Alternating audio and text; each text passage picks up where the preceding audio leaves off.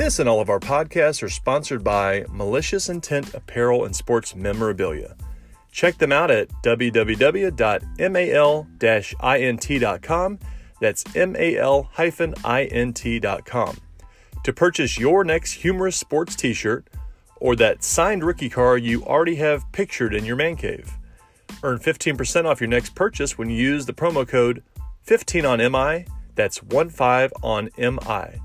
And be sure to follow us at Giving the Points Podcast on Twitter for our weekly college football picks and random college football info and thoughts. And with that, we thank you again for listening to the pod and following us on social media.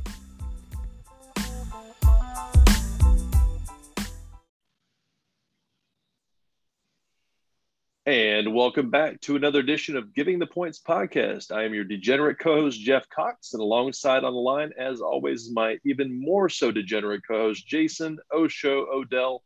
Good evening, sir. Good evening. And why do I have to be the more degenerate one this evening? I guess that's pretty much a lie. We're going to get into that. Possibly, you know what? I take that back. It's possibly not a lie. We're going to get into that a little bit later in the show on some gambling things we have been doing lately. First and foremost, let's go ahead and start with little tales from the felt. What have you been doing at the poker room lately? It's last weekend was, I'll be honest with you, was a disaster. I sat down the first night on Friday, and I tried out a new room up here. Mm-hmm. It's out in the middle of nowhere. It's a casino in West Virginia, and they got some pretty decent tables. And I sat down, and it was a 2-5 game with a max buy-in of 500. So the players that had been sitting there since 1974. So they all had huge chip stacks, and you're sitting down with 500. So I picked my spots, and I got up a little bit. I've played there. That was my third time. So I did really, really good the prior weekend. And then this weekend on Friday, I finally got at the table, and there was two guys at the table, and I swear this is no lie, they were a combined age of 170. There's no way anybody can convince me otherwise. Yeah. And they both had really large chip stacks, and I just kind of picked my spot. And what I realized is that these guys were playing every hand. And I technically don't do a lot of talking at the table. Right. I'll have casual talk, but not a lot of trash talk unless somebody provokes me. Mm-hmm. But these guys, these two old cats, they were from the mountains somewhere, and they were playing every hand. Let me ask you a question. Did they happen to have overalls on? I just picture them having those overalls on. One of them did. Are you?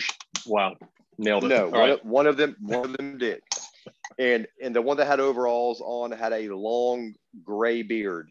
Yes. So everything that you would picture. So beautiful. I got into a hand with these guys, and the pot was pretty sizable. It was a $200 or $300 hand between the three of them. And the one made a bet that just didn't make any sense with the card. I don't know what cards I had because I didn't win the hand, so I kind of got away from it later. But in the middle of the hand, one of the old men says, "What are you thinking?" And I looked up from the cards and looked at him, and I looked at his counterpart, and excuse me, he said, what are you thinking? I said, well, here's what I'm thinking, and I'm going to let you know what everybody at the table's thinking right now is that you guys are playing every hand, and I can't figure out the money translation from the dollars that I'm playing to the shekels that you guys are playing down there. I don't know how the shekel relates to my dollars. So it's really hard for me to understand. You guys got to be this old money. You got to be. So this is biblical money you guys are playing. Old man got mad. Oh boy. Mad because I pretty much called him an old bastard. And then he got sideways, and I started taking his money. So that was kind of a fun story. So for the next hour and a half, I called him Shekels every time it was his turn. And Shekels, it's your bet. And he didn't like it. So I made a little bit of money that night. And the next night, I said, you know what? I want to go to Baltimore and go back to my regular room and played a 2-5 and just got lambasted, man. It was the first time in a long time that I went on tilt, and I knew I went on tilt. Everybody does it. Everybody has those nights to where something that you're playing sets you on fire and just turns you sideways. And it could be something somebody says. It's something everybody's different. Mine is typically when I'm getting good cards and there's good money in the table, and I know I'm one of the better players at the table, but I can't hit cards on the flop. Yeah, I just can't. And I got rivered 6 times by the guy. Cost me a pretty good stack of cash, and every time I went into the flop, pre-flop, post-flop, had the better hand, had the best odds, and the dude kept hitting rivers on me. And he was not a good player. He was just shoving in money because he was making money because he was hitting his cards.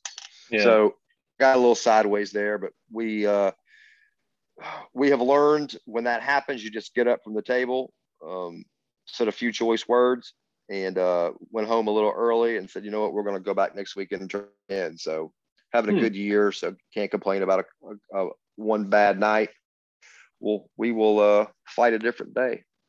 So geographically, I'm trying to picture this place in West Virginia. How far approximately is it from where you're based? I know you're in the, roughly DC, Baltimore area, Maryland, roughly. So it's 30 minutes from where I'm at. It's a 30-minute drive from my house to there. And that's one of the reasons I started going is because when I leave Baltimore, it's an hour drive. And you have to drive through a part of Baltimore that's not particularly the best part. Yeah. And a lot of deviants, I will say. So it's an hour drive. So by the time I get out of the casino, I'm usually hungry because I usually don't take a break. I play for 7-8 hours and don't eat, which is for a good combination. So I want to go to McDonald's. So by the time I leave at 11:45, I don't get home till 1:15. And it was just easier 30 minutes away. And when I got there and saw this casino, they've got restaurants inside. Like you can just pick up quick food. So you can take a 15-minute break from the table and go grab a slice of pizza or a burger and bring it back to the table and eat it if you want. They got, all the amenities any other place has. You can buy candy at the table and crackers and stuff like that. So you kind of stay, which I don't like to eat at the poker table, but snacks I never understood and stuff like that. I never understood why people would eat at the poker table with all the filth on the cards and they're just touching directly. It's kind of gross to me, man. Yeah, it is. I don't get it. I used to do it. I quit doing it years ago. I'll walk around and eat, or I don't like being stagnant. You're sitting down anyway, so I'll walk around and eat my food or whatever. But M&Ms or something like that's fine. They're in the package, and I'm already touching chips anyway. So true.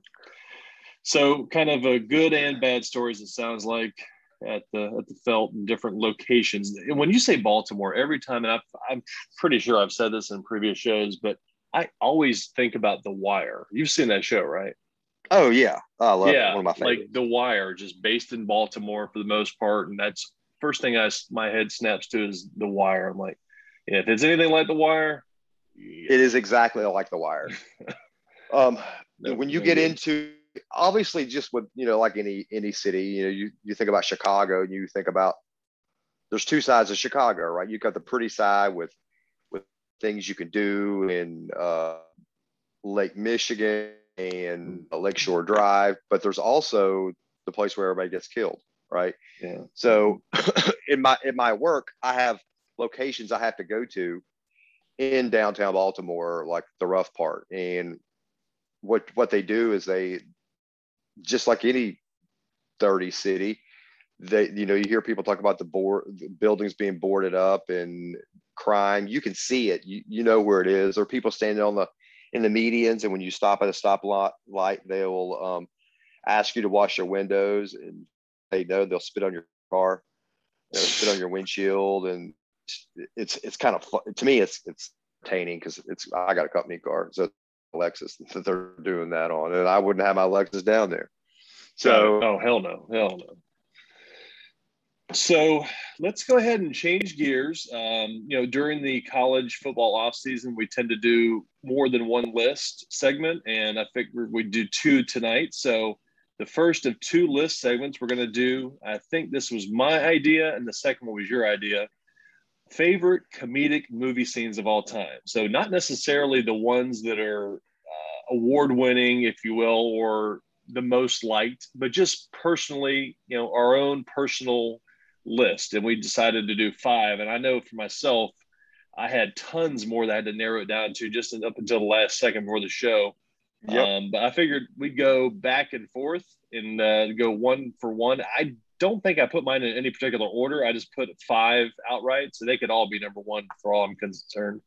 So let's start with your number 5 favorite comedic movie scene. Number 5. When I looked at this list, I made the list based on how hard I laughed at the time I seen them. Right. So those type of scenes stick with me, and I will watch those movies over and over again. Number 5, I had Man, the fight scenes, nice. All of them.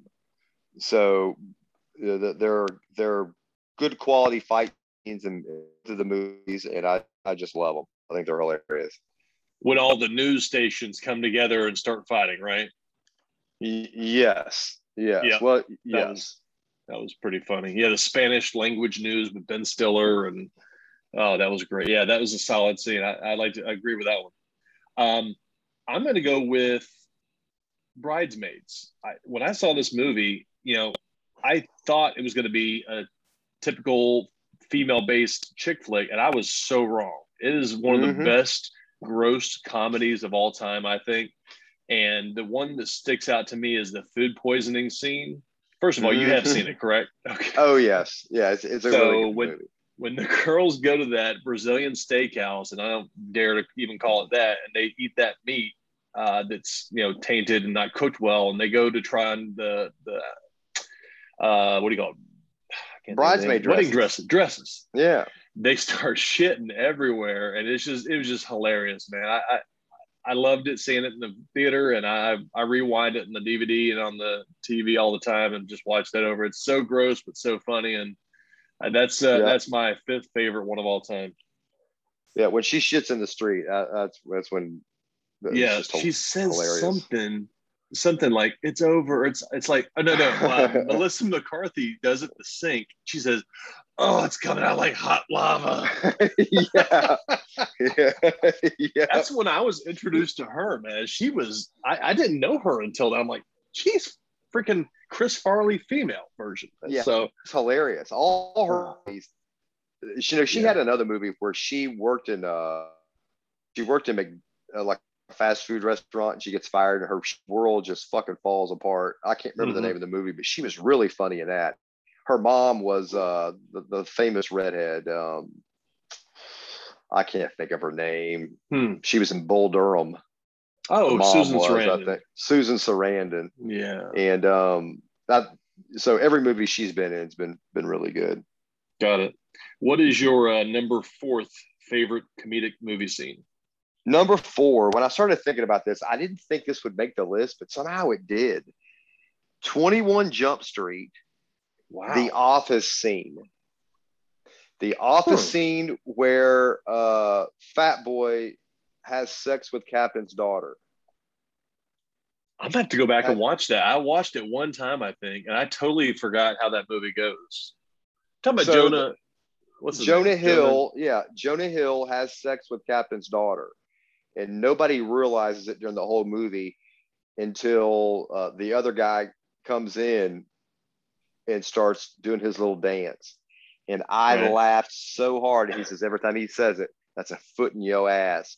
And he starts doing this little song about whatever his name is, fuck Captain's daughter. He starts singing. And I really think that's a hilarious scene that's overlooked. I think Ice Cube was he the captain? Yes.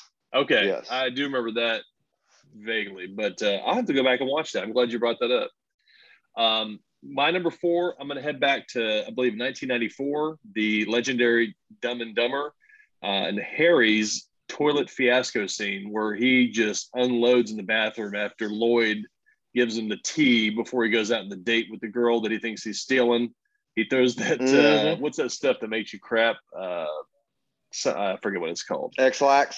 There you go. Yeah, whatever that chemical is called, and he just craps everywhere. It's just a great scene, man. And then the toilet's broken, and he has that little towel, no toilet paper. So that's definitely a rewatchable scene for Dumb and Dumber. There's tons of them in that movie, but that one sticks out. So that's my number 4. And what do you got for 3? Number 3, easy. Bull Durham, the mound scenes. Okay. When they all go to the mound and they start talking. There's 2 or 3 of them in the movie, and I think those are. I'm not a big fan of physical comedy. Mm-hmm. I think physical comedy to me is overrated, and very few people can do it right. But like funny talking scenes, and you'll see that throughout my list of things that people say and people do. Dialogue together. Dialogue and the mound scenes are hilarious when they go out there and they're talking about what to buy for their wedding and all that, the wedding gifts and stuff. It's just to me that stuff's just hilarious. I got something to admit. I don't think I've ever seen Bull Durham all the way through. I'm just not a big baseball fan, but now I think I'm going to have to, knowing that you mentioned that one. You have to. It is a comedy and a drama at the same time. Costner somehow makes all the good movies, and every big Costner fan. I won't go out on my way to, if he has a movie that comes out, I won't say I'm going to, but it seems like every time I watch one of his movies, I walk away and I'm like, God, that's a really good movie. He could be a segment all of himself. Well, I know that he's done 2. He did Bull Durham and he did Field of Dreams. And he also did Draft Day, which he was really good in, the football movie about the NFL draft. Yeah. I saw one back in the late 90s called For the Love of the Game. Really not really good movie, but it's more of a rom-com with the hot chick that's passed away. I can't think of her name. Married to Travolta, Kelly Preston. She's in it too. Yes. So he was in a pitcher in that movie too. So I think there's a couple more that he was a pitcher in. So he must love baseball. So I'll have to check that out again, or for the first time. I've seen parts of it, and I know it very well, the characters in it, but I think I haven't seen it from start to finish. My number 3, I'm going with Borat. I love that movie. I've seen it tons of times. The naked fight with him and his assistant or producer, whoever that fat dude is. When it all stemmed. First of all, you've seen the movie, right? Yes, I've seen it. Okay, it's so funny. when he has I think the Baywatch magazine. He's out there naked on the bed doing his thing, and the fat guy, and the Borat comes in and sees him, and that's where it escalates. And they just fight, and break everything in the hotel room, and it tumbles down into the conference center downstairs, and it's just great. And it's the beauty of that kind of movie is it's for the most part, I don't believe it's staged. So that was like live reactions from those people. I love that kind of shock live comedy. It's great, man. That and the Jackass movie. So I'm going to go with the naked fight in Borat as number 3. And what is your second favorite? Talladega Nights, the dinner scene. Yes. Where they've got all that food sitting on the table from KFC and Taco Bell, and he wants to pray to baby Jesus. Yes. Pound 5 ounce baby Jesus. They start with Grandpa Chip and throwing his war medals off the bridge. And oh my God. That whole scene is just hilarious. Completely forgot about that. That layout of fast food is like a who's who of fast food, man. You got KFC, Taco Bell, Mountain Dew, Pepsi, Pizza Hut, something else, Domino's or something, man. It's funny. Yeah, I like that. And his wife is ridiculous in that movie. And those 2 guys, O'Reilly, what's his name? John C. Reilly. John C. Reilly. And I want to call him O'Reilly. And Farrell, man, they have good chemistry. They make some really good movies. I mean, not Oscar winning, but except for Sherlock Holmes or whatever that's called, Holmes and Watson, which is a disaster. They're top notch in my comedy book. So good choice, man. I totally forgot about that. With my number 2, I'm going to The Hangover, and not necessarily the movie itself, but the end credits when they're going through the photos and the camera. It just the backdrop of the song, the remix of "You Spin Me Right Round" by Flo Rida, I believe. It's just great the way they did the sound and the pictures, and the beat of the music. It's just great and just shocking photos. So that is my second favorite. And what is your favorite comedic scene of all time? You know what? We'll go back to Hangover real quick. I absolutely love those first 2 movies. Mm-hmm. They are hilarious to me. I didn't like the third one. Yeah, I agree. But the first 2 are just, they're just genius movies. And I think I've seen The Hangover 3 times in the theater. Yeah. I probably did too. One of 2 movies that I've ever seen multiple times in the theater. What was your other one? We're about to talk about it. Okay. All right. And I couldn't pick one scene from that movie because to me they're all hilarious. There's just so much chaos. So I'm glad you picked that. Perfect word for that. Chaos. So my number 1 is a movie that I've seen 3 times in the theaters and probably have watched 50 times in my life. Nutty Professor, the dinner scenes. Wow, I've totally forgot about those too. When the family's sitting there having dinner, I've laughed harder at those 2 or 3 scenes than I have at any movie I've ever watched. Wow. Yeah. Just the grandma trying to fight the grandpa. Come on, Cletus. Come on, Cletus. It's a short walk. You're walking over. You're limping back. They said something about Mike Douglas, an old talk show. Yeah. I can't wait more for Mike Douglas or something like that. Yeah. Mike Douglas. I need to go back and watch that. God, dude, I love those. I love those movies. That movie. That's why I like doing these, because we never share for the most part what we're going to do. If you share ahead of time, sometimes I make sure to not do the same. So we have different ones. I mean, I'm sure we have similar comedic interests, but I'm glad we like to discuss our different viewpoints and have different ones, because it's never fun and interesting to hear us agree. So that's great, man. I love it. I'm going to have to go back and watch. I hadn't seen that in probably 15, 20 years. We're going to head back to the fine year of 1980, a little movie called Caddyshack. The first time, I didn't watch it live. I was only 3, but I saw it in VHS or DVD, and I rewind the part, and it's something very simple. The back and forth between Chevy Chase and Bill Murray in, I want to say, Bill Murray's garage house. He lives in, I guess, on the golf course in the maintenance room. And Chevy Chase is playing night golf, if I'm not mistaken. He's playing through. It goes through his window, and Bill corners him and says, you want to drag off my joint? You want to hit off the wine he's drinking, whatever? And they start to talk, and they're like, "Hey, you had that place that on Briar?" He's like, "Yeah, Briarcliff." Or he's very vague about where he lives, Chevy. And then he said, "You got a pool over there?" He's like, "Yeah, we have a pool and a pond. A pond would be better for you," or something to that effect. It's just great. Chevy is just great at like improv. So that scene sticks out to me. I'm assuming you remember that scene. You've seen it, right?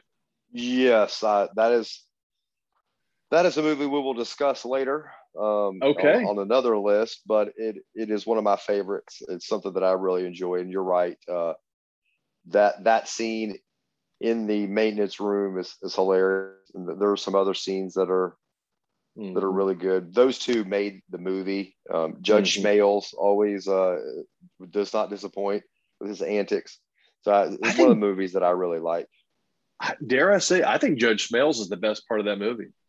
His getting pissed off and just flying off the handle about when he hits the lady with the golf club. I don't know. Everything he does, he's just so angry the whole movie. It's just hilarious to me. Yeah, I do too. I'm a real big fan of it. Did you have any other ones for like honorable mention? Because I know I put one or two, but if you didn't, we can No, move go on. ahead. No, go ahead. Just one stupid one that I'll narrow it down to one more. You've seen Office Space, correct? Yes, the printer scene was on my Well, list, but I didn't add it. Not that one. It's a very quick scene. It's towards the beginning when all of the guys are headed to work, and the one character, Michael Bolton, I don't know what his name is in real life. He's sitting in traffic and he's rapping to the Ghetto Boys song, or maybe it's Scarface, and he starts rapping and he's just boom, he's into it. And a black dude walks by and he turns it down and just kind of mouths the words. And then when he walks by, he's like, boom, boom, boom. He just starts going at it even harder. And just that's just hilarious, man. I just laugh out loud every time it happens. See, that's true. It's what, unfortunately, with different races, I've probably been guilty of that too. I don't know what it is. I just feel awkward if I try to rap a song, and I don't know. It's just it's real life, and it just kind of hit home. It's funny, but that was my honorable mention. I think that scene's really good in that movie. I think the part with the flare is really good. Flare. I think. What was that? Where she's working for like a fake TGI Fridays, and the manager walks up and says, "You just need more flair. You need to express yourself." And I think that part's funny. And the next door neighbor, when he goes to the next door neighbor's house and says, "What would you do if you had $1 million?" He said, "I know what I'd do. 2 chicks at the same time." I think those are good scenes. So again, I like the dialogue scenes the best, but that's a really good movie too. Yeah. Time for incessant babble about movies by degenerates in Cox and O'Shell's Movie Reviews. We discussed, I believe, on the last show that I had seen the movie Once Upon a Time in Hollywood, and you had not seen it yet. Since then, the last 2 weeks, you have seen it, and we wanted to kind of briefly discuss, throw out a rating of between 1 and 10 with decimal points of what we give it each. And we decided we're going to do our favorite character, but we can't count Cliff and Rick, otherwise known as Leo and Brad. It's just too easy. Our least favorite character, our favorite scene, and our favorite song. So why don't we, I tell you what, let's go ahead and start with favorite. I'll let you decide. Dealer's choice. What do you want to start with? Favorite character. Okay, go for it. Margot Robbie. Ooh. I like her. I like her part. I thought she played it really well.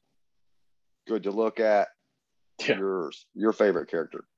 Yeah, and on that, if you look at, I didn't really do research until I've seen the movie, but Sharon Tate and her, the way that Quentin or whoever he had do the cosmetics and the outfits looks really similar. So it's kudos to them for that choice.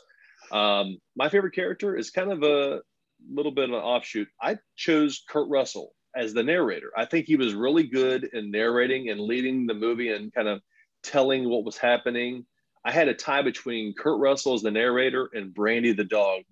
Whenever Brad Pitt did that little Brandy, and he towards of course, the second to last scene, the best scene in the movie, which we're not going to be able to choose, is our favorite scene. That was just hilarious. I love that dog. And so those are my two, the narrator, Kurt Russell, and Brandy. And what is your least favorite character if you had to choose one? My least favorite character was Bruce Dern. Really? He does a great job in every movie, and he did a good job in this one. A great job of acting. I just didn't like the character. I thought the character was a waste of screen time. That's a good point. That's a very good point. And I don't know much about I forget what the name of the guy is.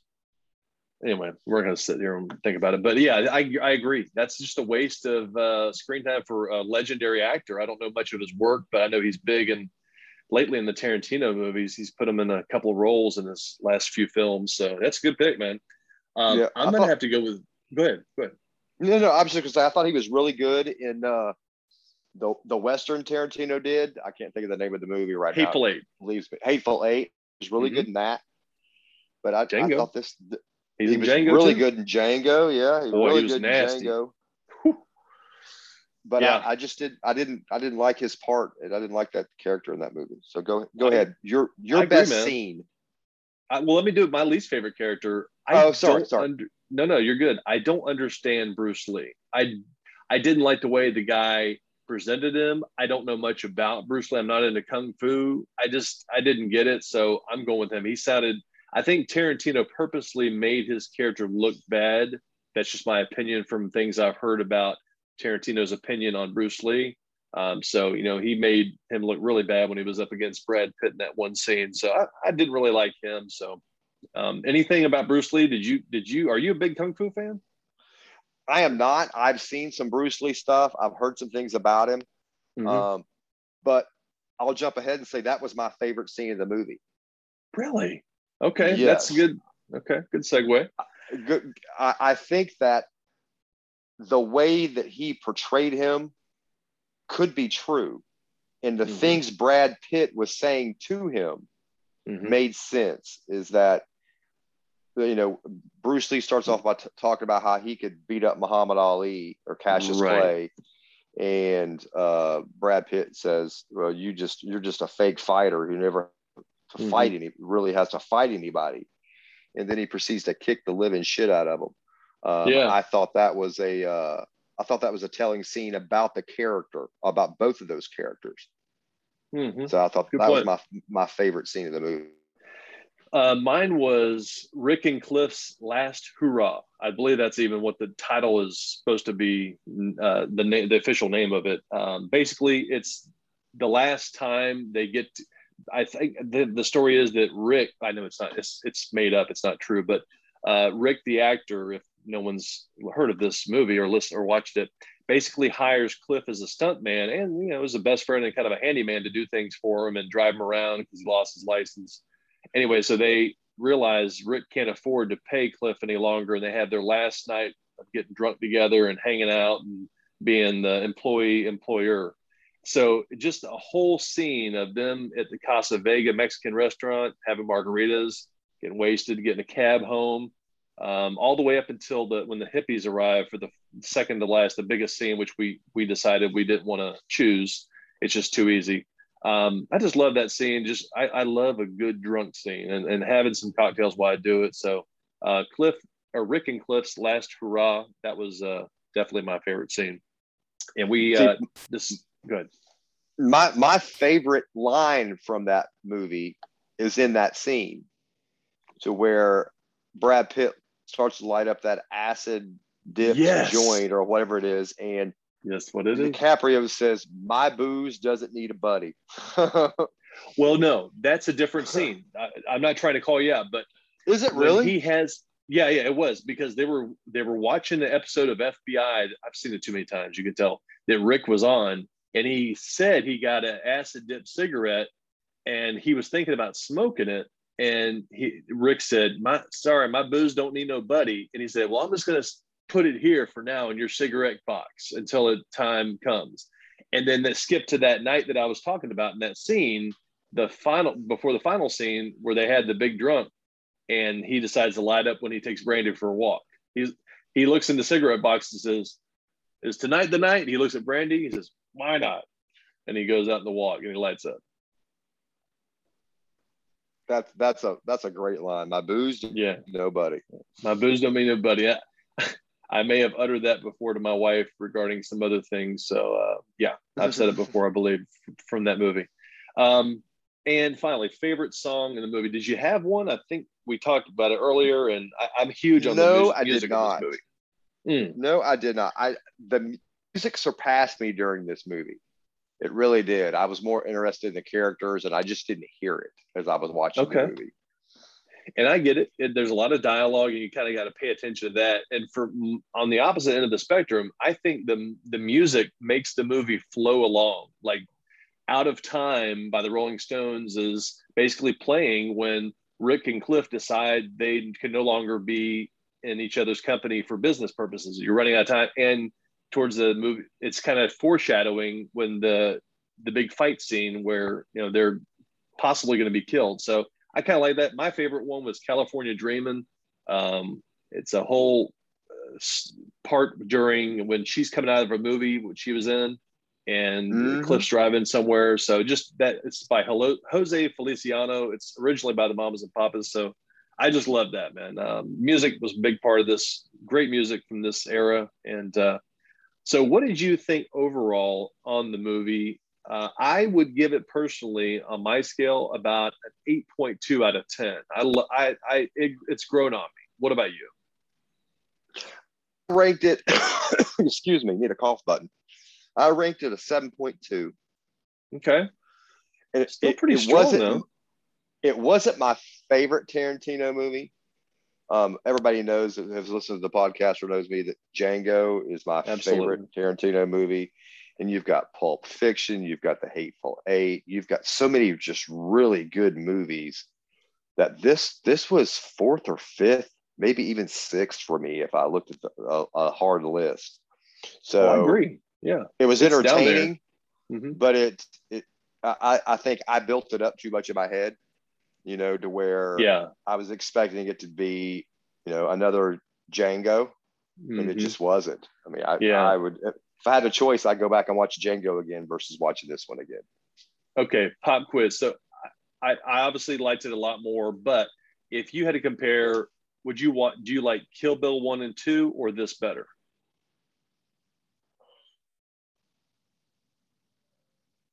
You know what? This one, I like this one. Okay. I'm not a big fight scene guy. There once in a while, again, I like dialogue. I like witty dialogue. I like stories that have meaning. And it took me forever to figure out with Kill Bill, what am I watching?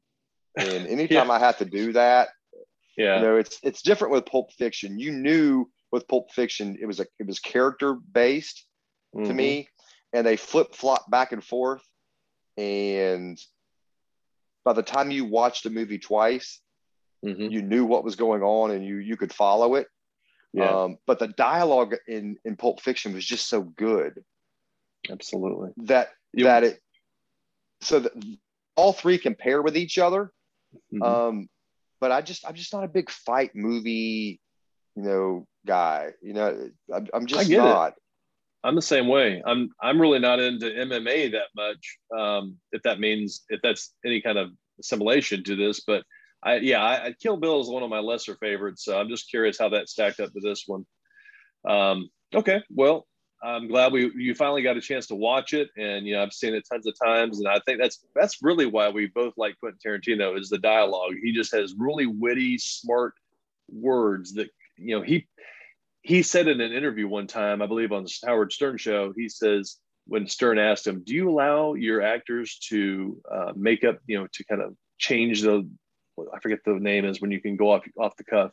He's like, "No, I pay them good money to say what I write." So, that's a good point he made. Yeah, there's no improv in his movies. Improv, I couldn't think of the damn word. Big question here before we move on. In our lifetime, will Quentin Tarantino and Leonardo DiCaprio, that combination of director and actor, overtake the work that De Niro and Scorsese have done together? No. Okay, so you think De Niro and Scorsese are too hard to read, or is there someone else that's better than that combination? I just think there's too many good movies. There's, so DiCaprio has been in how many movies of Tarantino? That I can think of two off the top of my head. I want to say at least four. What am I missing? Django, Hollywood. Yeah. Shit, maybe it's not that many. Now we're gonna, we'll have to examine that maybe one time and see who's got the best director actor kind of. Because Sam Jackson, somebody's got to be good. They've got to have a good combination. But I just thought I'd ask you that and see where you stood on it. I just think Scorsese and De Niro put up way too many movies. Yeah, it's going to be hard to overtake that the 70s, 80s, 90s run that they had with Taxi Driver, Goodfellas, Casino. That's just sick. So yeah, man, that's three off the top of your head that are just awesome. Yeah. So go ahead. There's tons more. So let's go ahead and move back to our list segment. And as a reminder, always follow our list. We like to post them on our social media rather, on Twitter. The handle is Giving the Points Podcast on Twitter. So this is something you decided on: 5 movies you saw in elementary school that made you understand that you liked the opposite sex, in this case, the female. So I went through, I've got a definite 5, not in order, but I can put them in order if need be. So let's start with your number 5. And see, I think our list will be different because our age difference is about 2 or 3, maybe 4 years difference. So elementary school for me will be a bit different than school for you. And I had the luxury in 1980 of having Showtime and HBO in the basement, where I was not watched. So my number 5 is a movie called Caveman. What? 1981 movie. Yep. It's about a caveman, and it was on HBO. I'll never forget. HBO, Showtime. You have to go back and watch it. There were some just unbelievably good-looking women in that movie, and they were wearing very little. And it's staying in my top 5. Wow. So you're number 5, sir. Well, I can't say that I've ever heard of that movie, so I'm gonna have to look that up on IMDb after we get finished here. Yeah, we're gonna head. Go ahead. Is it a good movie? Yeah, it's entertaining. I mean, we're 7 and 9. It's entertaining movie. Okay. Figuring out the world. It's kind of a comedy more than anything. Figuring out the world. I'm going to go with anything with Elizabeth Shue. So growing up, mainly Cocktail, maybe even Karate Kid. So I don't know. She was it for me, man, back in the day. So roughly like 10, 11, 12 years old. Maybe even Karate Kid was earlier than that. So yeah, definitely. I'll say Cocktail and anything with Elizabeth Shue in it and Karate Kid. What is your number 4? She was a good one. You know, I could have, along with Karate Kid, thrown in Duck Sauce from Karate Kid 2, but I left her off the list. Duck Sauce. Wow, that's a callback. Yeah. Nice callback, sir. I could have, but you're both, so we'll just shut on yours. So my number 4 was Judge Schmel's granddaughter in Caddyshack. Yes. What was her name? Who cares? Lady or something like that. I'm gonna look this shit up while we're on it. She was something else. So Caddyshack, that came out when I was in elementary school, and again, you know, back then you didn't have to wait a long time until it hit HBO or Showtime. The movies, it was like a 6-month wait maybe, because everybody wasn't trying to capitalize off of it with everything. It went to VHS, and when it hit VHS, it was out on HBO. So it was one of my sneakers that snuck in. Heck yeah, dude. Her name is Lacey Underall, and her name was Cindy Morgan. Guess how old she is now? 57. 68. Wow. Wow. Talking about feeling old, dude. Wow. Okay. Yeah, oh good call. Gosh. That's a good one. That crossed my mind. That was a little bit before my time. My next one is The Blue Lagoon and Brooke Shields. She was great, man. Oh, she was, I think, a model before that, and she did a few movies, and then she went on to do some TV. But yeah, that'll be my number 4. Don't remember much about the movie. Just remember her and that blonde-haired dude with her. It was a strange, young female, young male movie. It's kind of a creepy idea for a movie, but yeah, that was my number 4. What you got for number 3? Number 3 was a movie I wasn't supposed to be watching, but I watched it anyway. Flashdance, the water scene. Yes. No elementary school child should have watched that. Thank you for HBO for putting that on. So that was one of my favorites. HBO was a godsend back in the day, man. I don't remember when we first that was Jennifer Beals. I'm just looking it up. Alex Owens. If that's who you're talking about. Oh yeah. So good call. I'm gonna go. What are we on? 4? 3. 3. 4. Okay, so I've said two. Oh, gotcha. I'm going to go to the Goonies. This is kind of a surprise one, I think. The character Andy, the red hair girl, her name's Carrie Green. You remember her? Yes, I do. I do. For whatever reason, I just thought she was cute, man. So that was one of them. I think that came out like 86, 85. So I was right in that wheelhouse. I was like, okay, all right. Something was happening. So, yeah. So give me Andy from the Goonies. And what is your number 30? Number 2, Fast Times at Ridgemont High, Phoebe Cates. The pool scene. That's epic of all time for sure. Yes. Wow. And what was the dude's name? Was in the bathroom? Judd something. Judd. Right. Reinhold. Reinhold. Something. Reinhold. Reinhold. Wow. Good call. And give me from the 80s the movie Splash. I think that's the first time I saw Daryl Hannah, even though she's had flippers on her damn feet. She was still pretty striking. And I'll even say, in the Kill Bill movie, she wasn't half bad. That was good 15 years ago. So I'll take for my number 3, Splash, Daryl Hannah. Well, we had 3 or 2. I'm losing my mind here. I think we're on number 2. That was 2. Excuse me. So we're number 1. What you got? Yep. Number 1, Weird Science, Kelly LeBrock. I knew it was coming. It's been a long time since we've had a Weird Science reference on this show, and that's a classic movie, but Kelly LeBrock. Yeah. We actually, I don't know if your youngest has seen it. We watched an edited version of it, and we had to show Hunter, because my wife loves that movie, basically because of Anthony Michael Hall. She loves that dude. But we watched it, I think, last summer, and he thought it was pretty entertaining. But yeah, it had to be the edited one because it's pretty risque when it's on the movie channels. I'm going to go back to roughly 1989 in the movie Batman. Kim Basinger. That's the first time I remember seeing her. But I think I was maybe 12, I guess. Yeah, 12. I was like, Jesus. So she was pretty good in that. And I think she was in 9.5 Weeks, but that was earlier, and I had never seen that. But I think she was more provocative in that movie, from what I hear. Her and Mickey Rourke.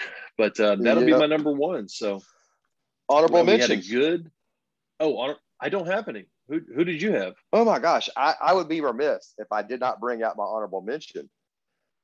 Apollonia in Purple Rain. Oh, one of my favorite movies.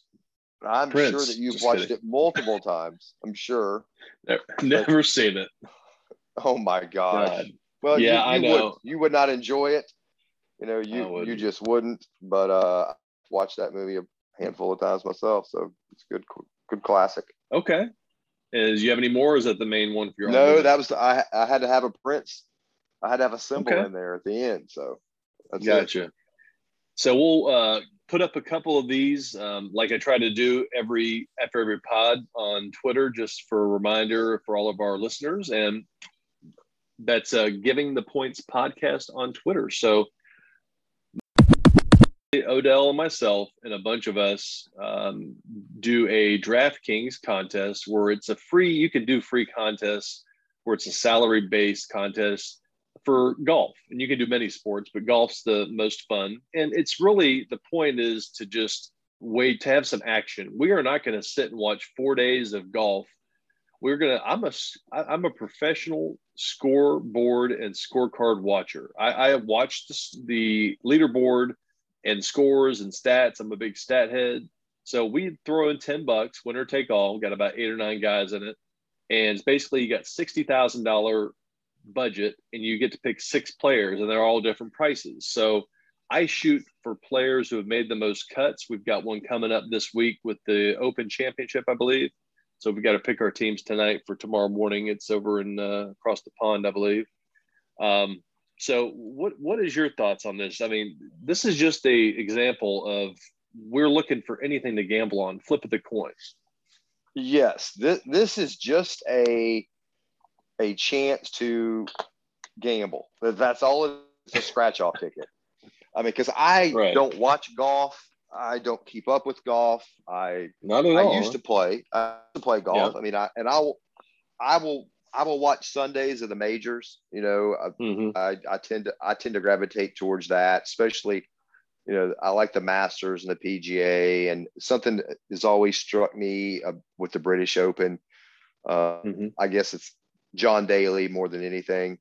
Yes. You know, Yeah. he won it back in the day, and you know, if we ever talk about celebrities we've got the chance to meet, he would be on my list. But you know, I think gambling on golf to me is just like, I'll give you an example of degeneration. I get a text Monday night saying, "Hey, $25, we're all betting on the home run derby." Okay, here's my 25. How are we going to do it? Well, we're going to just draw names out of a hat. Okay. So there was no, it's a soft ticket. It's to draw the TV. I had no intention of watching the home run derby, something I typically do watch. That's one of the only baseball events that I will watch until maybe the World Series every year. And it had really completely forgotten about it. So we all shoved in some money. We got 2 players, and I didn't know who my 2 players were. But it gave me something to root for. Yeah, because, you know, I didn't have Pete Alonso. I didn't have Ohtani. I didn't have, you know, Vladimir Guerrero. So not that he was even in it, but I didn't have the names that I knew. So yeah, so it was just something interesting as a scratch off. Yeah. Yeah. It's just the action to get our juices flowing, our competitive. There's a chance of winning something. Even if we bet $1, I'd probably be interested. I just love competition, man. I think that's what it boils down to. Yep. It's what we grew up with. We grew up competing in sports, and it kind of has boiled over when we can't compete in sports as adults. Our bodies break down. This is the next best thing. So I think that's probably the reason behind it and why we do this, man. But I love it. It's a happy sickness. Well, you know, it's funny that you bring up the competition part, because my wife and I had a conversation. You know, people that probably hear the podcast that don't know me as competitive, Odell, like we grew up playing ball since we were able to walk of some form or the other. As soon as our parents realized that we could actually comprehend what we were doing, they had us on either a soccer field or a baseball field or a football field or a basketball court doing something. And my wife, I missed a couple of days playing because I was out of town, and I was just saying, hey, I can't wait to get back to the poker room and play, because it's a stress relief. And she's like, well, you know, a lot of my friends have asked, isn't that a problem in your, you know, your relationship? Doesn't that cause problems? Well, no, it doesn't, because she understands it's something that I need emotionally. It's about the competition. And, you know, granted, if I was losing $1,000 a weekend, there would be a fucking problem, right? There would be a $52,000 problem, but that's not the case. You know, I'm bringing home money 60% of the time, 70% of the time, and up for the year, and we're open about that. So I'm like, I say I lost or I won. That's the end of the conversation. There's no money coming out of the bank account fund, you know, that we're missing light bills. That's a misconception with some people, that they look at gamblers and say, oh God, how do you pay your bills if you're gambling all the time? Well, because we're winning. I mean, we're good at what we do, and it feeds some of that competitiveness. And I just think it's interesting, you know, when you're gambling and pissing away $10, like on this golf I'm about, or the $25. You know, sometimes I sit at the poker table with $1,500 in front of me, and it's money it's other people's money. You know, that's not money I'm sitting down. My money's in the bank. I'm playing on house money. I'm playing on these idiots' money. So you tend to play different. But that's something. Bring that up because one of my friends was jabbing me about playing poker, and made the comment on our text line about how I hope the family can pay the light bill if you're sitting at the poker table again. And I was like, that's what a person who doesn't really gamble thinks, is that it's just throwing caution to the wind. And no, it's very strategic unless you're playing scratch offs like this. So I thought it was pretty interesting. Yeah. So yeah, I'm glad we got into that, and kind of that's the basis of our podcast and why we brought it up. It's the combination of the college fantasy football idea and the gambling, and we have an interest both in those things. So yeah, I'm glad we kind of used part of our pod airwaves for gambling purposes tonight. So let's go ahead and wrap it up with Odell's. I'm going to call this from now on Odell's current events corner. How about that? So very good. Very good. Couple of Odell current events, and we'll put a bow on it. All right. So the McGregor fight, did you watch all 30 seconds of it? I watched not 1 second of it, man. I am just not an MMA fan, boxing fan. I never have been. It kind of boils over into the movie world too. So tell us about it. You know what? I watched the same as you did. I saw the highlights. That's it. Because I knew not to pay for it. I have learned not to pay for these things because, number one, I can watch them on my phone and I'm not missing anything. I don't have a love for it. You know, paying for things to me would be like, I will reference 90s boxing. That's something that was something to pay for. Lewis and Riddick Bowe and Mike Tyson and Holyfield. Those were events to pay for. And I just can't get into MMA, but I did enjoy the lead up of all the conversations from McGregor. I think McGregor, he is, to me, I don't care how good an athlete he is, he's a showman.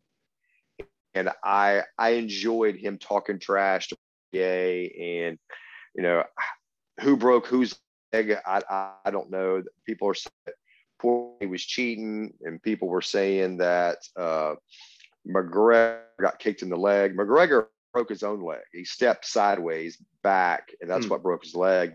Continued to fight while he was on the ground. He stopped it. So they'll fight again and make another payday.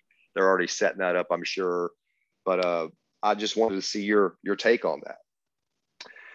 Yeah, I have none, to be honest, man. I think McGregor, from what I know about him, he just kind of shoots his mouth off. But I think it's strategic. I think more it's like a lot of what the wrestlers used to do. It's a lot of show, if I'm guessing correctly. So, I don't have. If I had like what we talked about, I probably I kind of would root. I think he's kind of funny, but I wouldn't text him and be friends with him.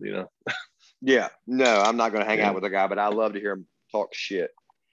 And that to me is entertaining because a lot of guys want to do it, but they don't have the heart to do it. They don't have the wit to do it. I hear you. What else you got? Stephen A. Smith landed in hot water this week. And for the first time ever, this landmark for me, and that's why I wrote it down. I didn't have a problem with what he said. I am behind. Please inform me. All right. So Stephen A. Smith had a rant on Monday about baseball. And he was talking about the state of baseball and how it just hasn't latched on to the younger generation. And I'm kind of putting in my own words here, but he said that how can the face of baseball be from someone who doesn't even speak the language? And he was talking about Ohtani. O'Shawn, I don't know how to say his name. He's got a rookie card. I think it's Ohtani, from what I've heard. $500 million if you can find one. And he was just talking about how the guy needs an interpreter, and how can he be the face of Major League Baseball if he doesn't speak the English? So I understood what he was saying and the premise he was saying it, because baseball is not America's sport anymore. There's very few Americans playing baseball. If you go down the roster of these teams, it's a worldwide sport. And Major League Baseball has become more worldwide than it's become America. So I understood what he was saying. I think the media jumped on it, and the Twitterverse jumped on it and said, hey, how can this guy who is always defending race, color, creed, religion, all these different things, and trying to be holier than that because of his platform, now be jumping ship. And it was the first time ever I've agreed with anything he's ever said, because he's an asshole and a jack off. And I don't like him. But I agreed with I kind of agree with what he said, because if you want Americans to fall in love with baseball, they got to find an American hero. That's the way the culture works. I don't make the rules. I just live by them, and Mike Trout's not doing it.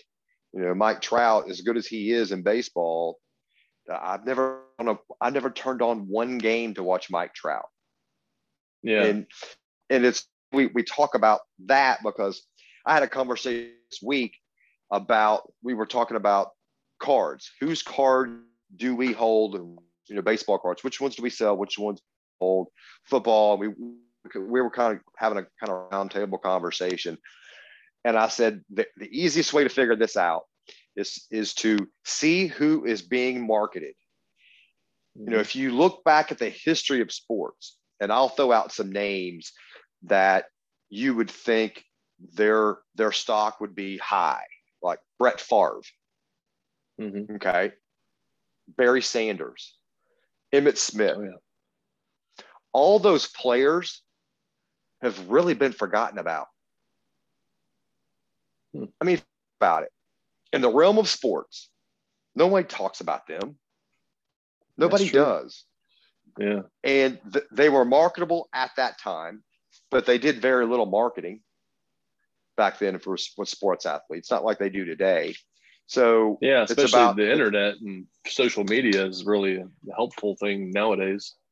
Yeah. So you have to buy and you have to sell players and buy players that are marketable. If you don't see them on TV, like Patrick Mahomes, he's on everything. Aaron Rodgers, he's on every commercial. Those two are, Tom Brady, he's how many Super Bowls now? His stuff will stay where it is. But when it goes back to that in baseball, who in baseball is marketable? I've never seen a commercial, not that I watch a ton of TV, but 5 years with a baseball player on it. You just don't. So I used to see ESPN commercials with Derek Jeter maybe, and that's about it. Yeah. I can't think of a marketable baseball player that's someone that stands out. I mean, I know of the popular players just because I follow sports cards, but I don't know one that has a personality or is a marketable face. That's a good point.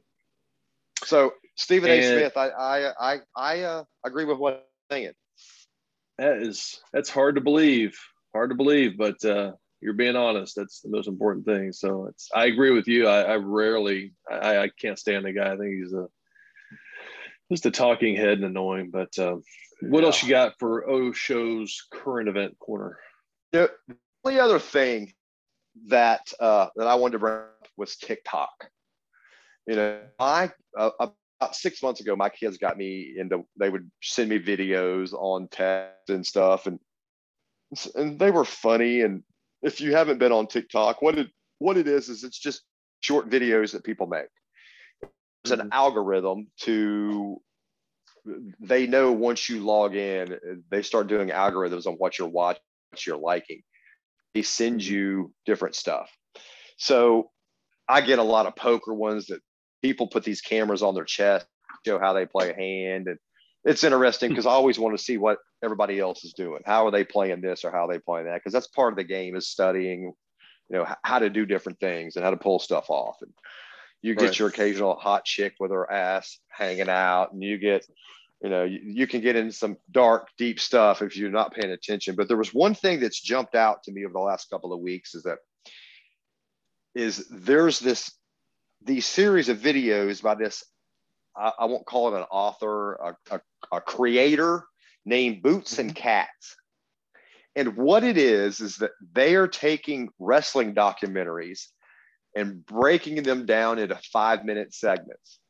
So I don't know where these videos are coming from. It's probably something off WWE channel, or one of these paid wrestling channels that will do documentaries. And I love a good documentary.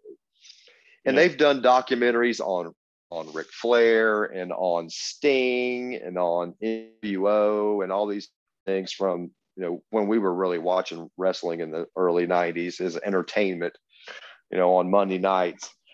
And they did one on Scott Hall. Some people know him as Razor Ramon, or he had a couple of different characters. But what I didn't know is that the guy had, he shot and killed somebody in Orlando outside of a nightclub. Really? And he was very religious, and it really screwed with him. Huh. Like, it really messed with his head to where he therapist, and because he got over it, started abusing drugs and alcohol. And I watched about an hour of it in 5 minutes. It was crazy. And they had the wrestlers on there, and him and Kevin Nash, if you know who that is, were best friends in real life. And he would take care of them, showed videos of him now, and he is just a sunken hole of abusiveness. I mean, he has literally done enough drugs to put all of us in the ground and drunk himself into an oblivion because of something that happened in like 1984 when he shot and killed. Wow. So TikTok is good, just something, if you have some spare time, as you're getting a 15-minute break, just to scroll through. And there's some other things on there. I sent you a video today of this guy called Rolling Blue. I saw it. I don't know if we can talk about it on the airwaves here, but that was more than entertaining. Yeah. So the guy does parody music. He takes songs and he just parodies them. I don't know how to even say it anymore. It's late. But Weird Al Yankovic, and it creates a whole new song, and they're really entertaining. So something to aware of out there in current events. Okay. Well, anything else you want to add to this, or we can end this show for these people tonight? We've been pretty long. Yeah, it's been pretty long. I think we've stopped, my friend. Okay. Well, for my co-host, Jason Odell, I am once again Jeff Cox, wishing you much luck in your wagering endeavors. And as always, good luck. Good boxing.